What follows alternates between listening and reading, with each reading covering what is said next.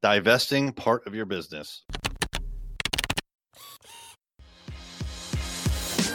Hey there, I'm Eric Olson. And I'm Kevin Daisy. Join us on our journey to building a $100 million company. What is happening? This is Eric J. Olson. In business, there's a concept referred to as a divestiture or divesting.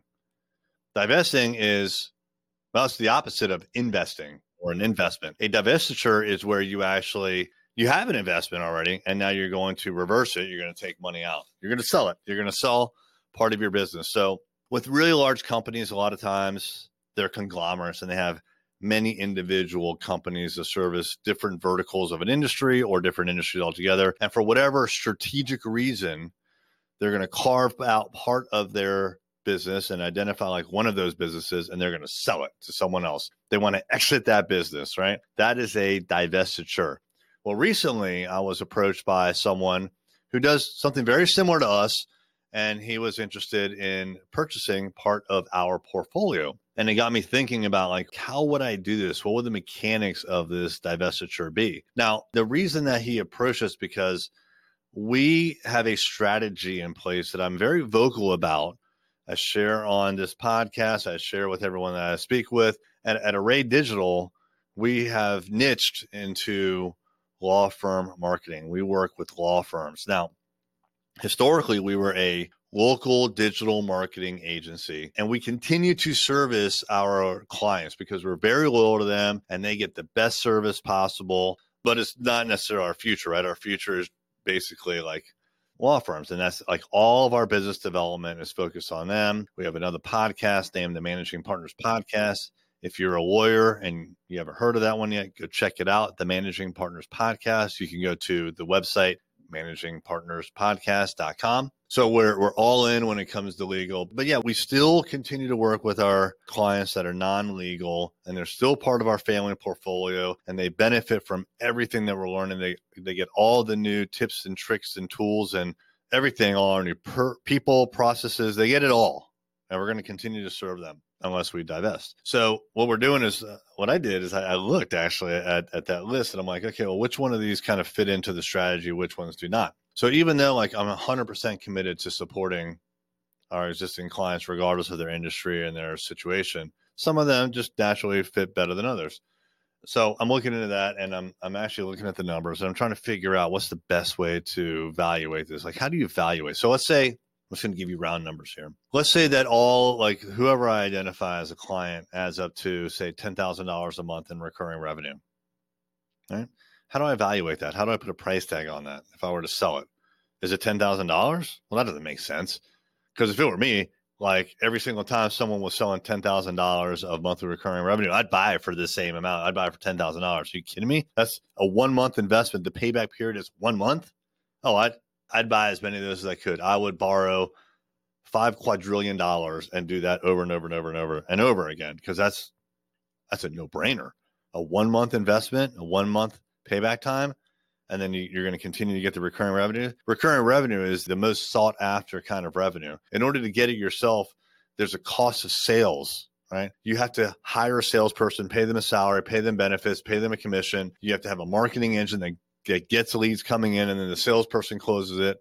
There's a lot of work that goes into that. So you can't just be like, oh, I'm just going to sell this to you for 1 month revenue. That's ridiculous, because the person that's buying it, it would cost them way more to acquire that and a lot longer to acquire it. If they can get it in one lump sum, there's a value there. So how do you evaluate that?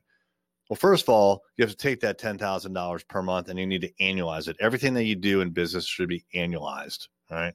So $10,000 a month becomes $120,000 a year of revenue. So that's the basis. Now, there's a couple different ways you could do this. You could look at your cost to support that $120,000, or just look at the revenue, and you can base it on different things. But if you look at the cost, you're really kind of talking about an EBITDA situation. EBITDA is earnings before interest, tax, and amortization, I think. But basically, it's your earnings. It's your earnings before tax and depreciation, right? So EBITDA is basically your profit. It's really just a fancy word for colloquially speaking, your profit. So if you look at, like, let's say out of the 120,000, it takes you $40,000 in order to support that a year, meaning that your profit's 80. 120 minus 40 equals 80. Now you can do a multiple of that. So the multiple of the $80,000 is now you need to figure out, well, what's the multiple? What do businesses sell for multiples of their EBITDA? In my business, it's typically 3 to 5x. So if it's 3x, that's 240,000. If it's 5x, that's $400,000. So now you're in a ballpark, right? If you look at just a multiple of the revenue, then it's something different, right? Now, this is where I don't actually know what the revenue multiples are because I've always only done EBITDA. As a matter of fact, I'm glad I'm recording this because going into this, I was only thinking revenue multiples and I was making it up. I was thinking 2 to 3x of revenue. But now that I've actually talked through, this is what's great about this podcast. If you don't have a podcast, you should probably get one, because what's great about this is I'm literally talking to you now. I'm talking through this problem that I have that I'm struggling with. And the reason I decided to talk about this is because I have a spreadsheet right here in front of me that lists out these numbers, right? Now I'm making up the actual value of the number as I go, but this is like what I'm thinking of doing. And I'm talking through the problem. This is like my own little freaking mastermind here talking to you, right? You're literally getting the benefit of hearing what I'm thinking through to try to solve this problem. How do I evaluate this proposition that someone brought to me? Hey, Eric, I want to buy a part of your book of business. I don't know. What does that mean? How do I evaluate it? I don't even know. Like, I haven't agreed. I don't know. I thought I was going to do it based on revenue. Why would I do that? I've never done that before.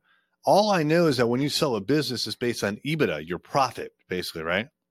So if I were to do this, if I were to evaluate it based on revenue, I don't know what those numbers are, but EBITDA, that's well documented because that's how you buy and sell businesses. This is a book of business that we're talking about here. So I'm just going to scratch what I was actually planning on talking about, which was the multiple of revenue. It's based on EBITDA. All right. And it really is 3 to 5 times. So again, hypothetical numbers, if it were 10,000 a month, that really turns into like $250,000 to $400,000 lump sum, right? And that's what you need to think about. Like, what is your work? What is your business valued at? Your goal should be to increase the value of your business, almost like you're going to sell it. Now, you don't have to even want to sell it. I do not want to sell this book of business. I do not want to sell Array Digital. But if I operate Array Digital and this book of business as if I were going to sell it and I could sell it at any moment, what does that mean? That means I'm running a great business, right? Because you can't sell a business unless it is tight. Like, you've done everything you're supposed to do the right way, because when a new buyer comes in, they're going to look and they're going to be like, all right, Eric, show me all this shit you did. That was stupid. And if you could be like, no, dude, we're clean. Like, these are clean numbers. We're running a tight ship. Then they'll buy it. But if they come in and they find like all these little skeletons and all this bullshit that you do, and you charge your trip to France to business, all that stupid shit, they're going to be like, no. They're going to not pay you for it. It's going to be a chargeback to the EBITDA calculation. And they're going to lose confidence that you're running a tight ship. Run a tight ship now, so that if an opportunity like I'm talking to you, which has come to me, hey, Eric, I'm thinking about, hey, Eric, would you ever consider selling part of your book of business? Maybe, maybe not, right? But at least I've thought through it. And now I've talked through it with you, and now I have an idea, if I want to, how I could evaluate it. So, hey, man, I'm glad that I recorded this episode. I don't know if anyone's even listening. If you are, let me know that you are my sounding board. Let me know that you're part of my invisible mastermind. Who are you? Reach out, because I'm talking to a computer screen right now. I need to know who you are, man. Connect with me, right? Tell me your problems. I want to hear what your problems are too. I don't want to just talk to you about mine and work through them as I record this podcast. Reach out to me. Hit me up on Instagram. My handle there is eric.j.olson, erik.j.olson. Identify yourself. Let me know who you are. This podcasting thing is great for me. I get my name out there, right? I get some attention. I get to work through my problems, as you just heard. But I don't know who you are, man. I'm staring at a little dot on the top of my laptop screen. I want to stare at you.